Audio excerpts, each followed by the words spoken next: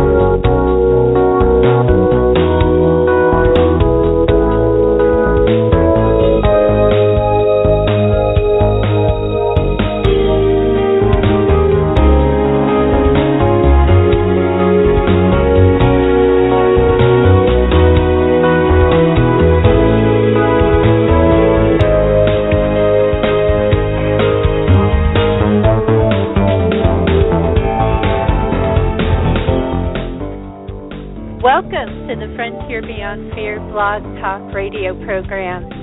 I'm Susan Larison-Dan, and I am feeling so very energized today, I have to say, to be welcoming on the show in just a moment the wonderful Barbara Hand Clow, who I will bring on the line right after I tell you a little bit about Barbara, though I know many of you are already familiar with her work, because Barbara is truly an international teacher, and she has been sharing so many beautiful things with us for so many years. And she has now ventured into something new, very much guided as she always is. And what she has done is she is now revealing wisdom through fiction, and it's not just mere wisdom. That almost makes it sound like less than what it is. It has heart and warmth, and she has taken this story, and through it she is weaving the wisdom in a beautifully romantic, approachable way. And this is in her new book, Revelations of the Ruby Crystal. And Barbara, just to tell those of you who are not familiar with her a little bit more about her work, she has written many books, including Astrology and the Rising of Kundalini, The Pleiadian Agenda, Alchemy of Nine Dimensions, Awakening the Planetary Mind, and she is very well known as a Mayan researcher. She wrote the Mayan Code. She has taught all over the world. She is known for going to sacred sites and teaching. She also has a website that is very popular, handclow2012.com. Many people went there during 2012, and we'll be talking about the relevance of 2012 to this book. I also, at the very outset, want to tell you that Barbara is coming to New Renaissance Bookshop in Portland, and as those of you in this area know, I'm based in that area outside of Portland, and so I know that there are listeners here. It's only $15. It's Saturday night, 7 to 9 p.m., and you can pre-register today, and there's a link on the show page as well as a phone number you can call. So I just wanted to get that all out as I now bring Barbara on the line. Welcome, Barbara. Welcome back to the program. Well, thank you, Susan. Hi, and thank you for all that description of what's going on and all the support. I'm here. Oh, you are so very much here with a capital H. And I have to tell you, Barbara, if I seem very energized, and I often can be, but it's because I'm coming right off reading your book in a really good part. and it's a wonderful book, Barbara. I want to talk to you about how you are a wonderful writer of fiction. It's as good as any bestseller. It's just wonderful. And so let's start this with that. How is it, Barbara, that you have come to write fiction now for us? Well, what happened for me was that 3 years ago I was 70 years old, And I'd spent my whole life basically doing whatever people needed me to do, including raising 4 kids and working for a publishing company and writing a whole bunch of nonfiction books. And so I decided it was my time to do what I always wanted to do secretly, which was to write fiction. Perfect. And what I wanted to do even in my 20s, but there was no way that I could do it, nor did I think I could publish it. And so I just put it out there into the universe back in 2011 that it was time for me to do what I wanted to do, to write fiction. And then, lo and behold, all the characters in this book appeared in my office during one morning in May 2011. And they gave me their names and their ages and their profession and their basic outlook on life. And I took notes on everything. And then I told my husband about it, Jerry, whom I teach with. Yeah. And I told him what was happening, and he just said, "You have to write this. You have to do a novel." And up until this point, Jerry had not encouraged me to write books. I mean, because I was always doing so much. The last thing he was going to do is encourage me to do something more. But in this case, he just felt like they were so vital and so alive that they needed to have a chance to come forth for us. And so I didn't plot it. I just let them do their thing together among each other. And I really think the question is, what's fiction? Well, for me, I'm a lover of good fiction, especially classical fiction. And I think the most important thing about fiction is that the characters are so real and lifelike and engaging that once you open the covers of that book, you're in their world. And so the question was, could I really bring these characters forward? And I feel that I've been able to do it. It's actually very difficult. You have to be able to hear them. You have to be able to smell the environment that they're in. You have to be able to feel them. But I do feel these characters are very real. Yes. You do it beautifully, Barbara, beautifully. I feel like you must be bringing forward any number of writers of fiction, through you, because they're I mean, and what I'd like to say that I've observed so far is that, and I will admit to the listeners, often I finish books before the show, but this time I'm at a really good part in the book. There's no way that I'm going to reveal the end because I'm in the midst of it, and I am really enjoying it. I mean, it is approachable. It is a romance. I mean, it is a very real romance. And life is a romance. That's At least as far as I'm concerned, life is a romance. Yes. And you capture that, and that's what makes this so engaging. And what I love about this book, Barbara, is that it's not just for, and I'll put this in quotes, the spiritual people. It's something that I feel will draw in really anyone who has a curiosity. I mean, it's something that I feel can reach out to people who may not have even stumbled upon your work or explored it in any other way. Yeah, and this is a good point, and this is the secondary reason why I wrote it. Throughout the years, I've written all these different books about the Mayan calendar and geology and physics and all the different fields that I've gone into. And I've always been a little bit frustrated by this type of work not getting to the larger audience. Because people who are not reading about some of the great ideas of our times are really missing a lot as far as I'm concerned, particularly issues that have to do with multidimensional consciousness. And I feel like my most original work is coming from the Pleiadian Agenda and Alchemy of Nine Dimensions, because those are the two books where I brought in a nine-dimensional theory. And it just so happens that the nine-dimensional theory that I work with is exactly the same as string theory. And so when string theory was verified at the end of 2012 through mathematics and through the CERN what do I call it, particle accelerator. Yes.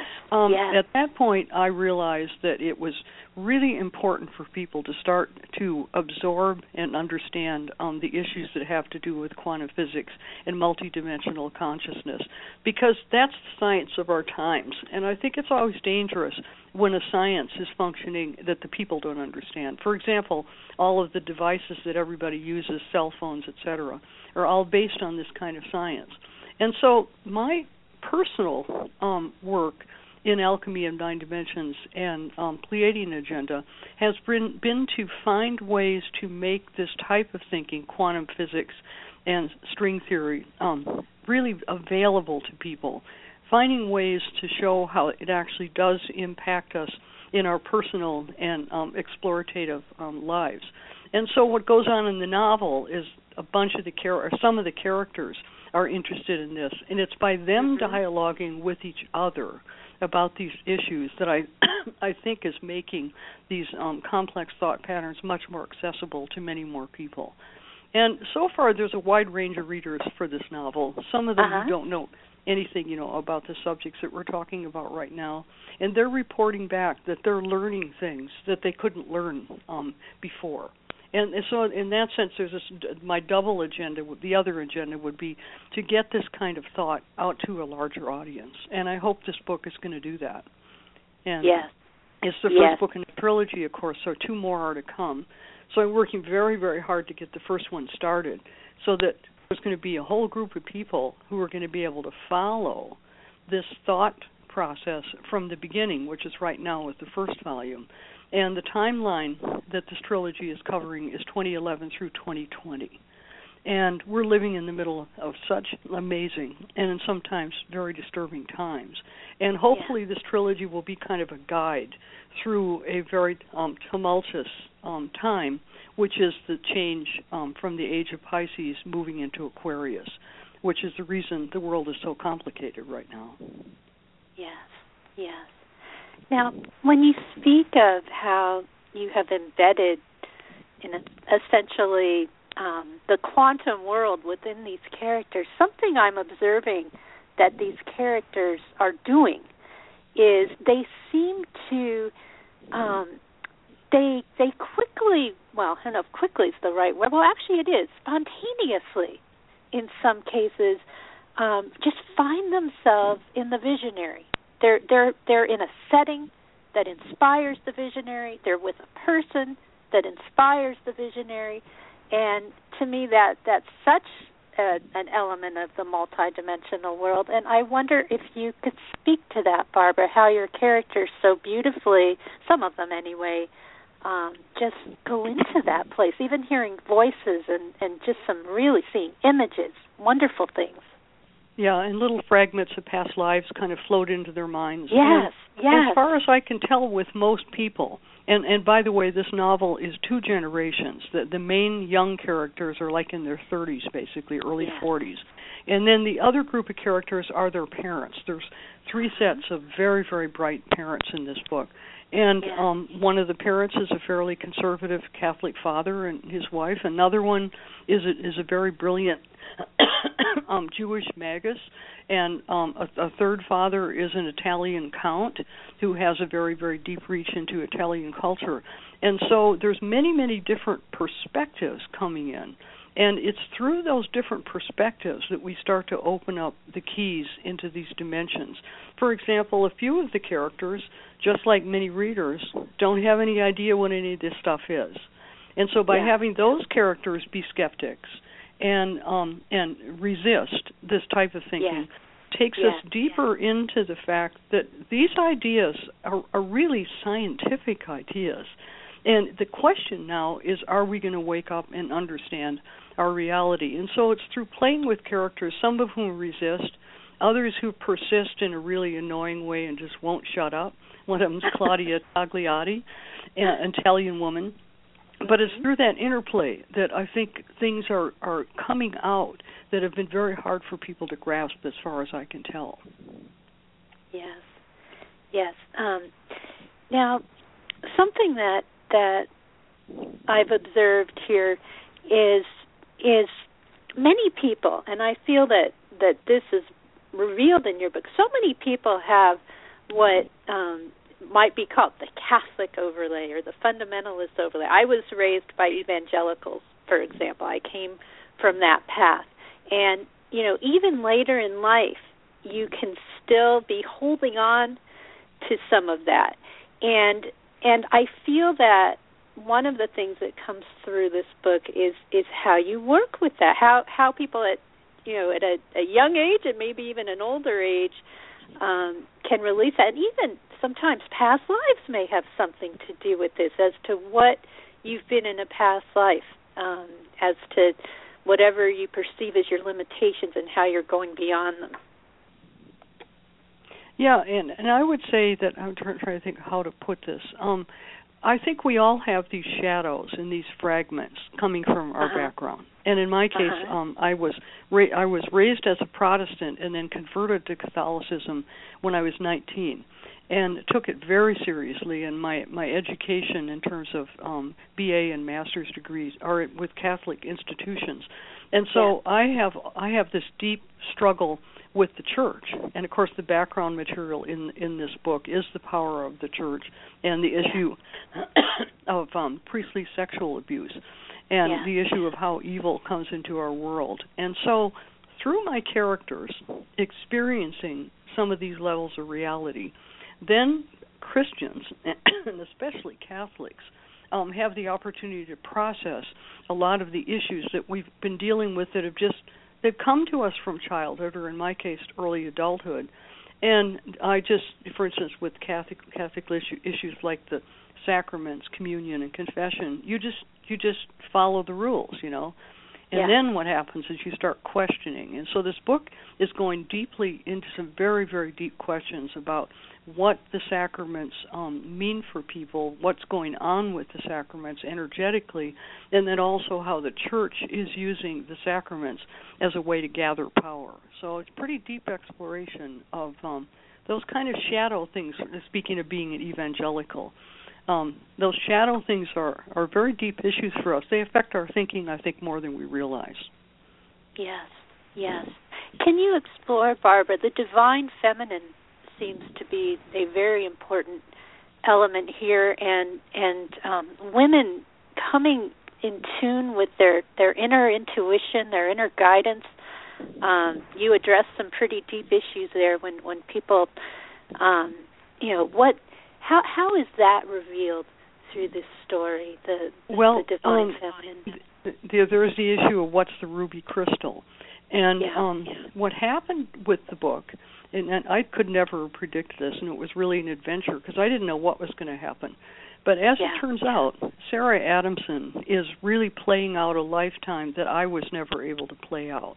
And what I mean by that is that after I finished my master's degree in theology with Matthew Fox, then I wanted to get a PhD in early church history in patristics. And this is more than 30 years ago when I wanted to get a PhD. But I had 4 children and a job, and I couldn't do it. And so what I did is I started getting my PhD right then. I started studying early church history 30 years ago. And so Sarah Adamson, who's a graduate student getting her PhD in Rome, is like a very, very autobiographical character. And then, much to my great surprise, she went through a psychic awakening. As soon as she started becoming sexual, she started waking up psychically by working with this ruby crystal ring, which is her engagement ring. And I think probably her psychic awakening probably actually parallels mine. I'm not actually sure about that. Haven't really thought about it. But it certainly is a wonderful portrayal of a psychic awakening of a young woman in her 20s. Yes. Now, something that I observe with Sarah is deep inside she seems to know the answers, and I think that that's something that I think young people reading this book could also benefit from, and really people of any age where she encounters a character who is alluring, but isn't really in a good space for her. And then she has there are multiple characters that she encounters that have some darkness to them that she intuitively feels, and then also, you know, a lighter feeling. And I wonder if you can explore that development of intuition that people may have when they're getting more into quantum thinking, to really have that feeling and follow it, and even synchronicity as well. Yeah, as soon as we start awakening, what's actually going on is dimensional awareness is starting to become available to us. Then what happens is the things that are going on in the other dimension start to affect us and impact on our lives. And this is the reason why the awakening process is such a delicate procedure. And this is the reason why so many of us are teaching people who are going through this and being there for them as they wake up, because it's very, very challenging. And one of the most challenging aspects of waking up is starting to see sorry, I had a cold. That's all right. Yeah, well, you start to see what's going on in the fourth dimension. Now, this dimensional analysis is coming from my own work.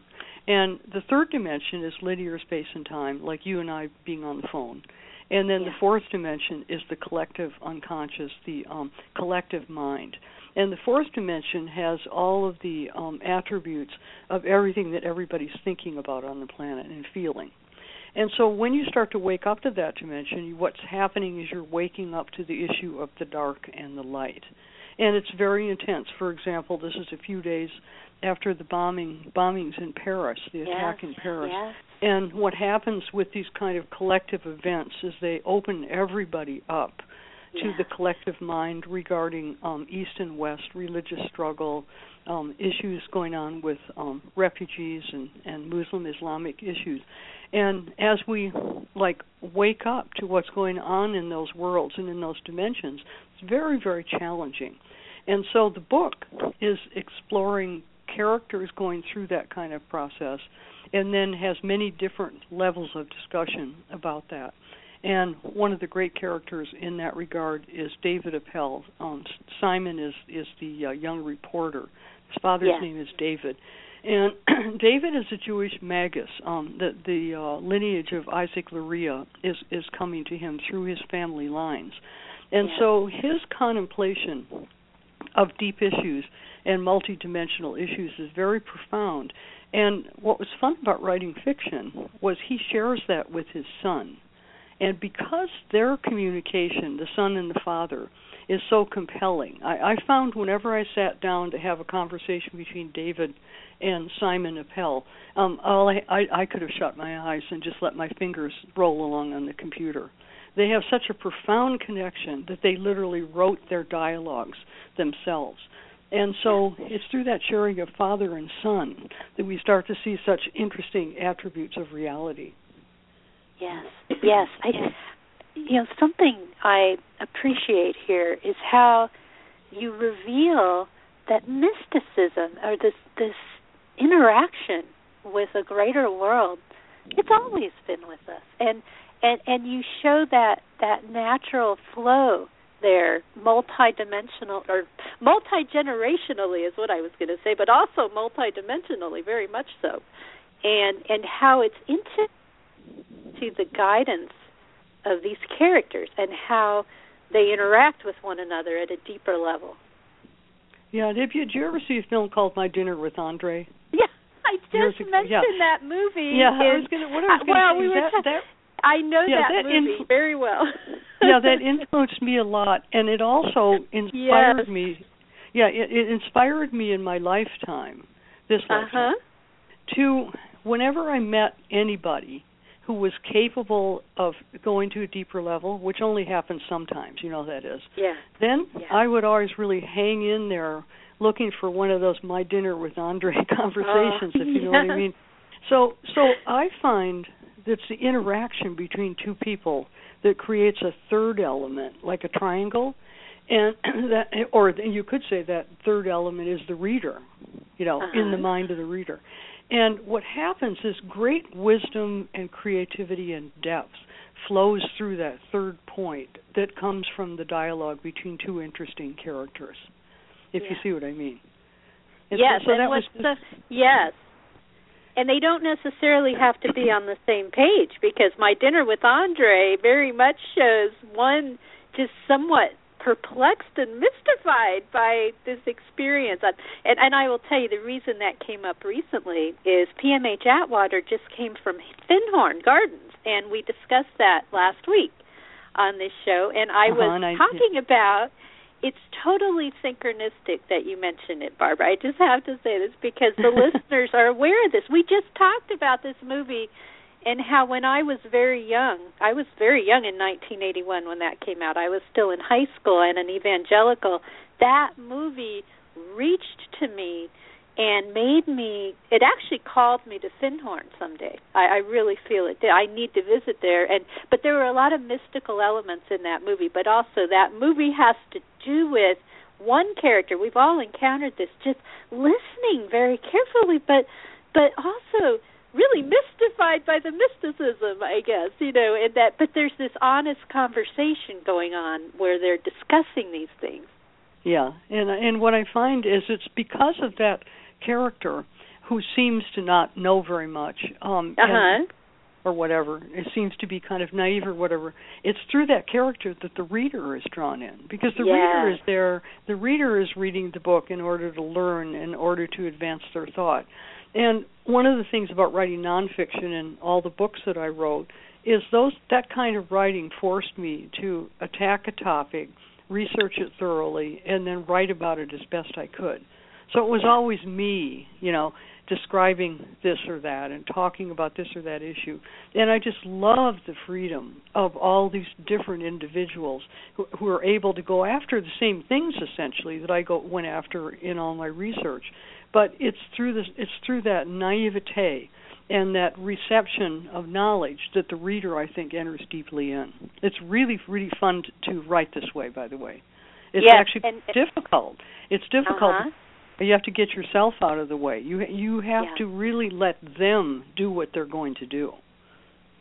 Yeah, I sense that you are inspiring others, Barbara, to write more fiction through this, because I think that's something, and I'd like to get into this a little bit, just how you're able to reveal some things that you might have written about in a nonfiction book, and actually have, in those who have read some of your nonfiction, and yet you reveal it in the course of just these natural interactions between characters without making it feel like a lesson, so to speak. It's just kind of interwoven, like about the early church, what you reveal about that. There's some very interesting things that you discuss, and maybe we can talk about some of that as well, just exactly. And you already touched on this, but what happened in the early church? Well, the character that I went after was the person who's known as the first Christian heretic. His name is Marcion of Pontus, and he goes way back to the 2nd century. And I went after Marcion initially just because he was the big heretic. Like, okay, why is he a heretic? Heretic means think differently. Yes. And then I got deeply into Marcion and came up with an issue that was Marcion's issue that I think is going to be a big deal in the coming years, which is the issue of what happened 2,000 years ago. Why did we lose the essential thread with Jesus and who Jesus really was? And as we know, the church did it and all that kind of stuff. But if we go back to Marcion's time, a lot of people in the world 2,000 years ago felt that Christianity should be an original religion, and it should be based on new thought coming from Jesus coming to the planet, and that it should not take on the background of Judaism and the Hebrew Scriptures. And Marcion's issue was Marcion believed that Jesus was a God of love, and that the God of the Old Testament, of the Hebrew Bible, Yahweh, is a God of the law. And he wasn't against Yahweh. Now, by the way, if you go back to that time, this is a time of incredible ferment on the planet. And by the way, all the information in the book regarding Marcion and Gnosticism and early church issues is all very well researched and is all totally correct. And so if we go back to that period, Marcion wasn't against Yahweh, didn't have any kind of negative issue about Jews and the Hebrew Scriptures, but he felt that we were moving into an era where we should be relating to a God of love, and he felt that Jesus' teaching was a teaching of love. And so this is, most people listening to this, 99% of people listening to this have never heard of Marcion, never thought about this issue probably, and yet if you go back to 150 A.D., Marcion's church was 2 or 3 times larger than the church in Rome. His early church was a very, very big deal, and then he got crushed. And so going back to the first century, why would I go back that far? Well, if we go back 2,000 years, we were going out of the age of Aries and into the age of Pisces. So this book also explores what happened during the previous age transition, because now we're in the middle of going out of the age of Pisces and into the age of Aquarius. So the book is looking deeply into what happens during the change of the ages. And I think this is a terrifically important issue, because I think the kind of chaos that we're experiencing right now, for example, the attacks in Paris. These kinds of things happen every time we go through a change of the ages. And maybe if we can become more aware of how this process works, maybe it can be less violent and less chaotic and less disruptive. Yes.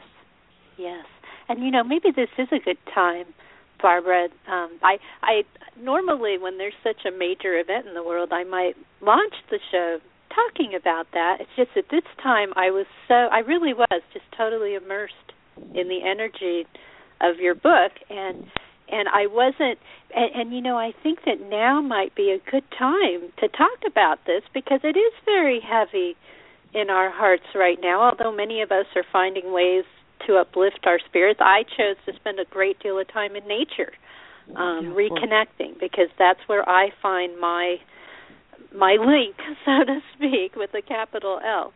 And so, how can, if we're all going through this rocky time, and there can be a lot of fear right now, and how can we better navigate this time, Barbara, with hope that we are ushering in a new paradigm? Yeah, and I think that what helps me at least, and maybe it'll be helpful to other people, is certainly the background of this trilogy, is to explore in depth the age of Pisces, which of course is the rise of Christianity and then eventually the rise of Islam. And so what we're dealing with when you come to the end of a great age, the age of Pisces is the age of organized religion.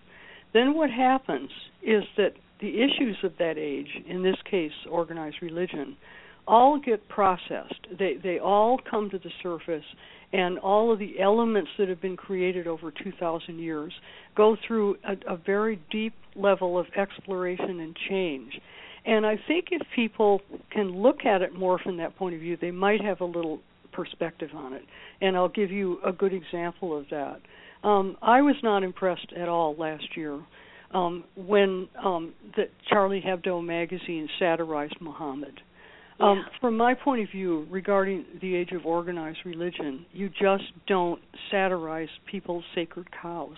What's happening right now is that people are fighting for their God, whether it's an issue over Muhammad or whether it's an issue over the Christian God, the Catholic system, the Hebrew system, whatever it is.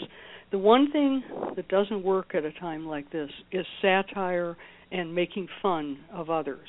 And so what's going on in France, I think, is directly connected with what happened last year that ended up in the tragic bombing of the people who worked at Charlie Hebdo. And I'm bringing this up not as a critique I'm not trying to defend anybody's point of view, but I think if you start looking at everything that's going on in terms of the struggling and processing of the organized religions of the last 2,000 years, I think you can get a lot more perspective on this. And then the other question would be, well, then what's Aquarius about? Because we're coming out of Pisces and we're going into Aquarius. And this book, Revelations of the Ruby Crystal, is going back 2,000 years to the shift from Aries to Pisces. And one of the things it's doing is looking at Gnosticism. And the Gnostics, who were the Christian believers who basically got squashed 2,000 years ago, along with Marcion. The Gnostics believed that we all have the ability and the right to contact the divine directly. They believed that we do not need religions and organized structures in order to be in touch with the divine. And I think that's what the issue of the Age of Aquarius is going to be about. I think it's going to be a return to the issue of the human having direct access to divine consciousness. And, of course, in my system, I define that as multidimensional consciousness, as 9 levels of consciousness. I think that's where we're going back to. Yes. And forward to, because Aquarius is going to be a very scientific age. It already is, showing those signs now. Yes, the integration. So much to respond to. You said something very important, Barbara, and I want to return to this. In fact, I'll return to it in a different way, and I'll relate something. A lot of times, because I came from an evangelical background, I've seen some examples in the news where people are mocking, like there was an event, this was actually some time ago, where there were some people who were mocking some very conservative people saying, yeah, we're Satanists, ha, ha, ha, and they were kind of, they were belittling some things. But then I later heard a program where people generally, they believe that. And I think what can often be misunderstood, and this is revealed through your character of Sarah and her struggle with what's real, people actually believe these are not iconic things. They are, there are people in the world who believe we are struggling with demons, and there can be dark. You reveal some interesting dark characters in your book. But when we satirize that, when we don't take the fact that these people take this very seriously, we actually are not truly addressing the path. We're not really going down the path to free everyone from that kind of fear. It actually makes it worse. It exacerbates it in a way. And it's hard to point this out, but you just did in your own way, that we have to find a different way of dialoguing with one another and helping set each other free. Yeah, and that's a really astute comment on your part, Susan, because this brings up another kind of interesting little thing here. All those characters appeared in May 2011, and then I got them all together and started getting them to do their thing. And the illustrator of this book is Liz Clow. She's my daughter, and I think the illustrations are beautiful. Oh, and Lizzie is a Scorpio. So Liz said to me, she said, is there an evil character in this book? And I said, oh, yes, there is. It's Armando Pierleone, an Italian character. And so Lizzie said, she said, Mom, make sure you make him really bad. And it stuck in my head.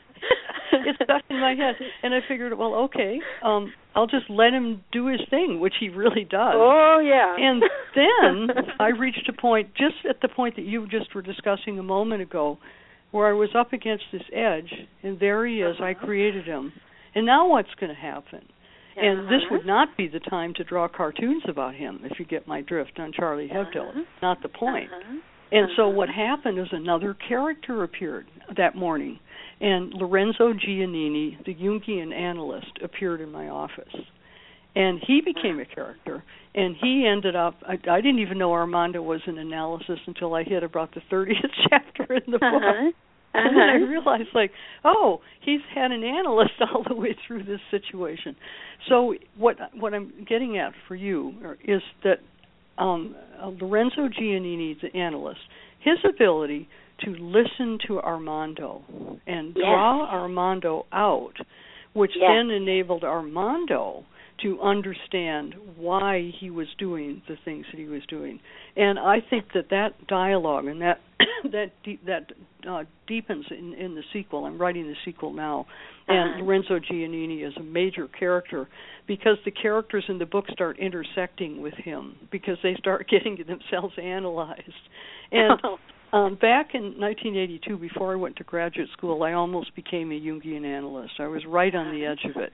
And so, fortunately, I had gotten deeply into analytic work. And so when Lorenzo came through, it was possible to have him be a real true Jungian analyst. So again, the issue would be in fiction, you get all that perspective. If you can see what Lorenzo Giannini sees going on with Armando, then you start to be able to see how evil functions in the world. Yeah. And also the solutions for it. Of course, being his analyst, Lorenzo also finds solutions with Armando. Yeah. Now, you haven't gotten into that part of the book. You've only I was going to say, I'm listening. That's okay. And yeah, I'm not going to give anything away, but you're in for a treat. I have to say, and I'm an honest interviewer. I'm not going to come in and say, oh, I finished the book, because truthfully, and I say this honestly, this is a powerful story, but it's also not something to race through.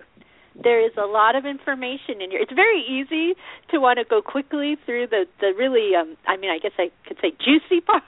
It's like there's a really, tantalizing story going on, but there's also a lot of depth here.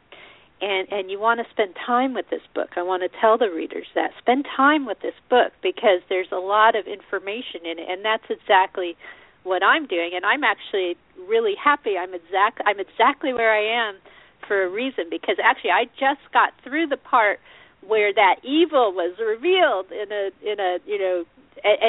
and then I'm looking forward. I see that, coming up, there's a redemptive part. And so I'm thinking, now isn't that interesting? And so it's wonderful to be in the midst of the energy of the intrigue of your book. And it being a trilogy, the end is no doubt much that way, too, because this story is going to continue for those who are at that part of the book and have finished the first one. So, okay, as far as a question in the midst of this, I think that it's important to address, okay, let's talk about what I said, the juicier storyline, because you know what? It's very deep. And I think that's important because I don't want to diminish that by saying that, because what this book is also about is a woman's coming to terms with the sacred and really not listening to. In fact, I quoted one part. We just talked about how people think demons are real. Sarah, this young character, has a conversation with her father. She has this very conservative overlay, and at one point she talks about how sexuality is associated with unleashing demons. That she's struggling with this. And, Barbara, you have explored all of this very honestly in your work. There's all kinds of evidence of Kundalini awakening within what's happening to Sarah, what she describes, her spine, and different things. So a very complex question, as usual, I tend to ask these. I'm just going to throw this out to you as to what a powerful theme this is. And it's not light. It is wonderful in light, but it's also very deep and powerful. Well, let's go back to it. Let's go back to demons. What is that, And this is where the multidimensional perspective just really straightens people out. And when I say straightens people out, I mean that it enables them to be sane in the third dimension and be able to live their lives, in their family life and their ordinary life, and also to have the ability to contemplate these deeper issues. And so from one point of view, from the multidimensional point of view, demons are real.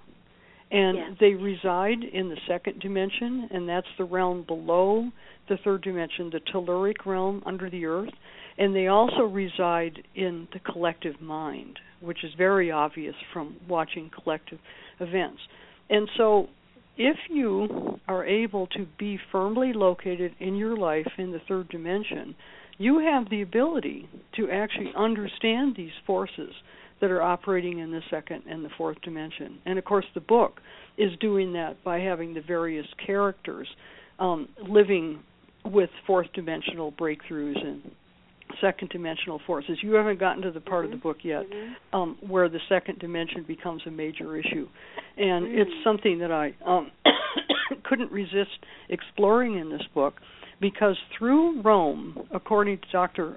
Carl Johann Kalaman, the Mayan calendar researcher that I'm the most closely associated with, Carl has written a great deal about a midline, which is a planetary line going through from like Gabon in Africa, through Tunisia, up through Rome, through Germany, and up through Scandinavia.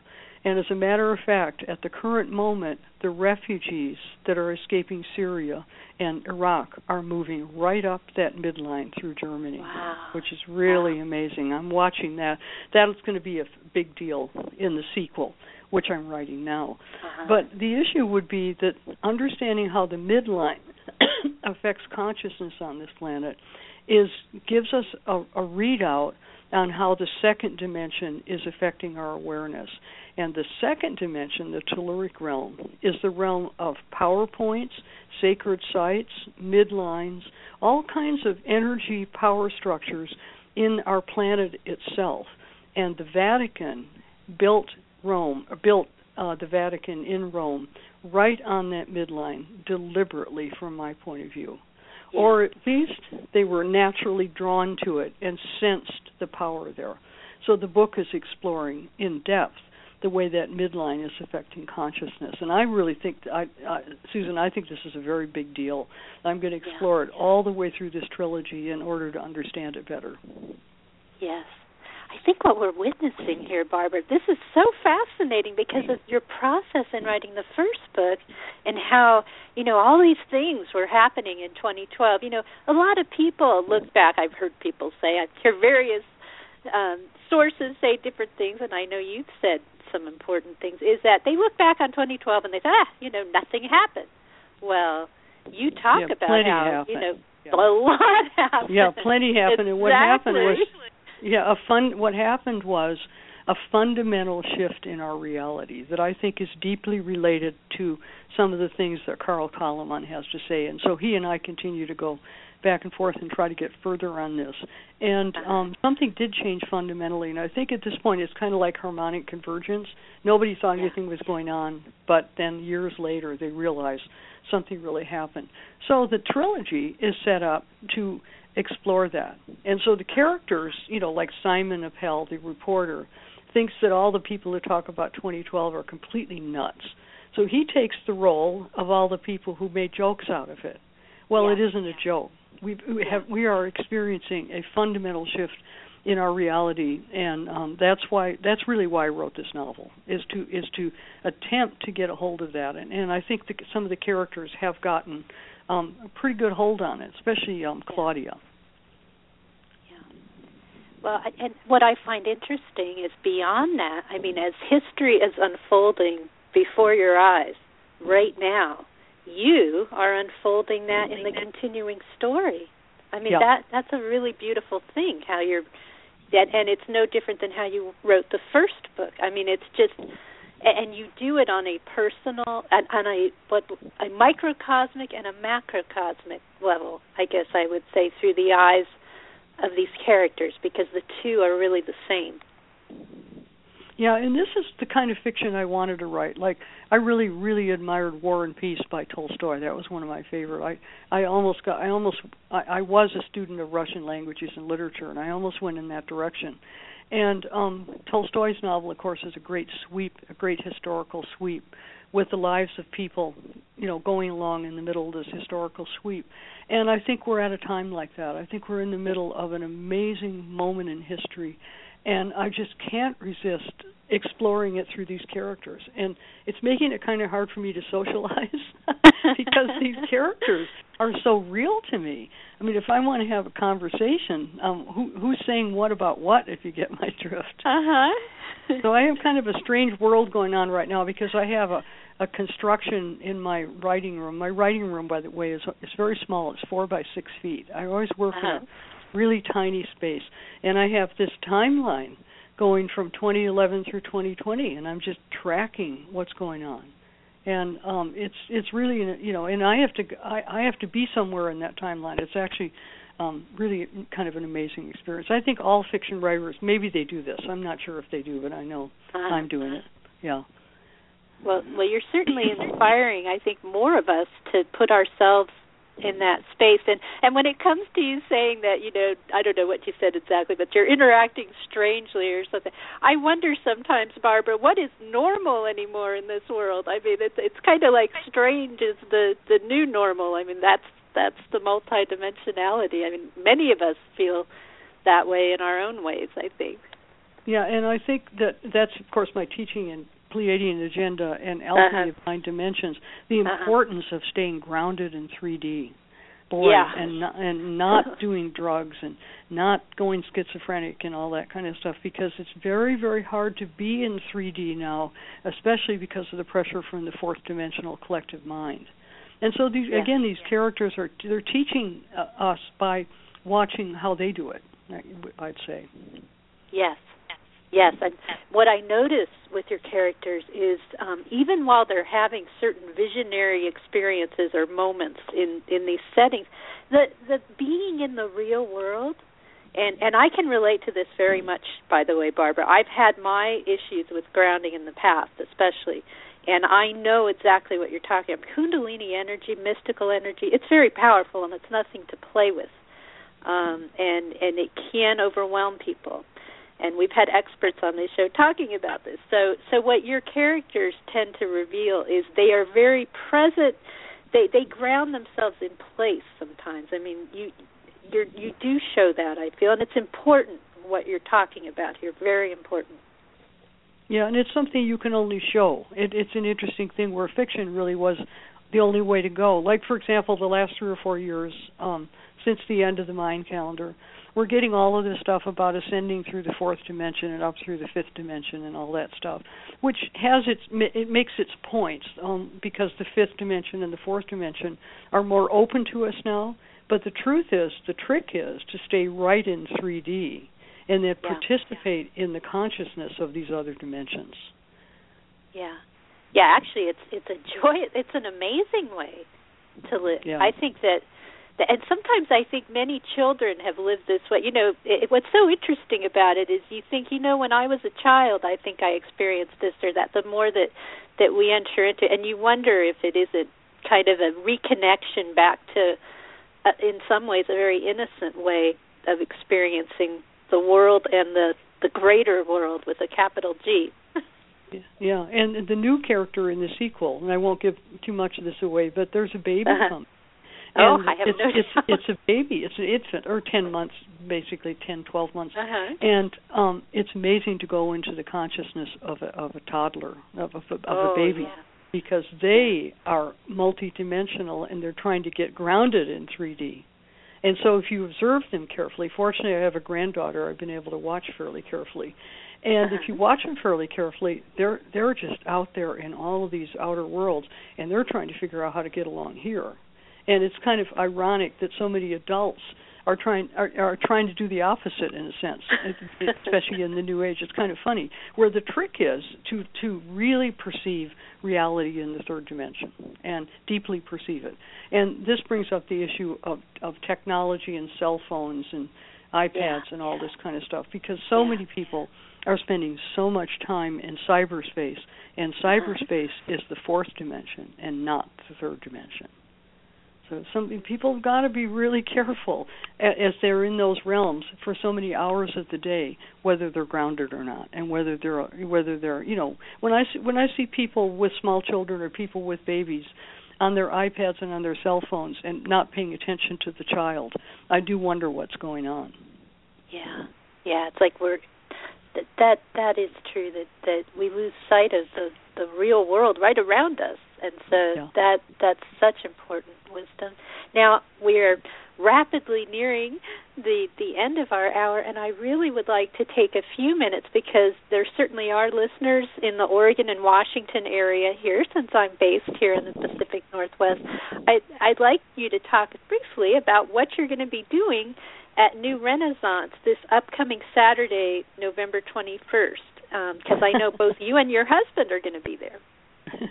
Well, I'll answer you first by saying I don't know, but there's a reason. Oh, that's for that. even better. No, there's a reason for that. I've become over the years known to be a person who has the latest news, and so the reason that I'm writing a novel is I'm dealing with what's going on with the latest news, what's really happening with reality, and so that's what I'll be doing on Saturday, and I strongly suspect that it's gonna be related to the events in France.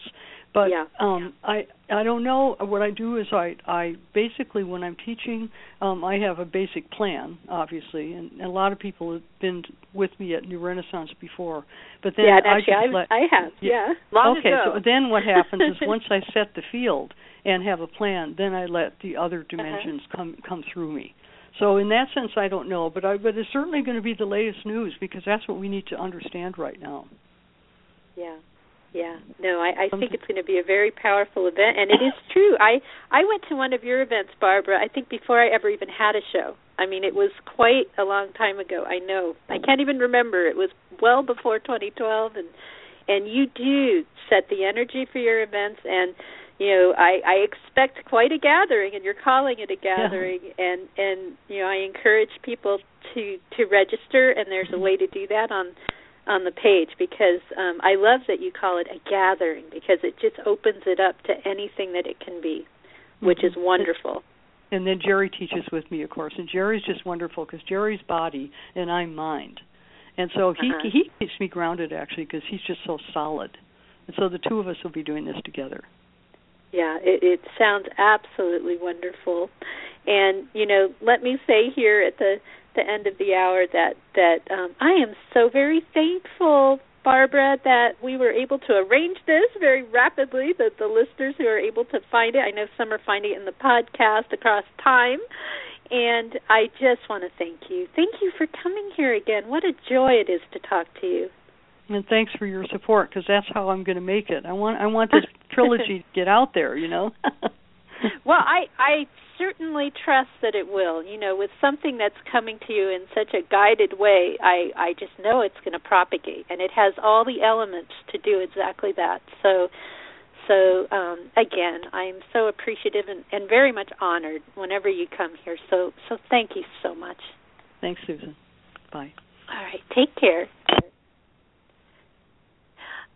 Just a quick show note, and yes, welcome to you, the listeners across time, those who have been listening to the podcast, and also I'm very thankful to the live audience. I know this one is once again going out to a broad spectrum of people from different spiritual backgrounds, and I really do invite you to explore this book.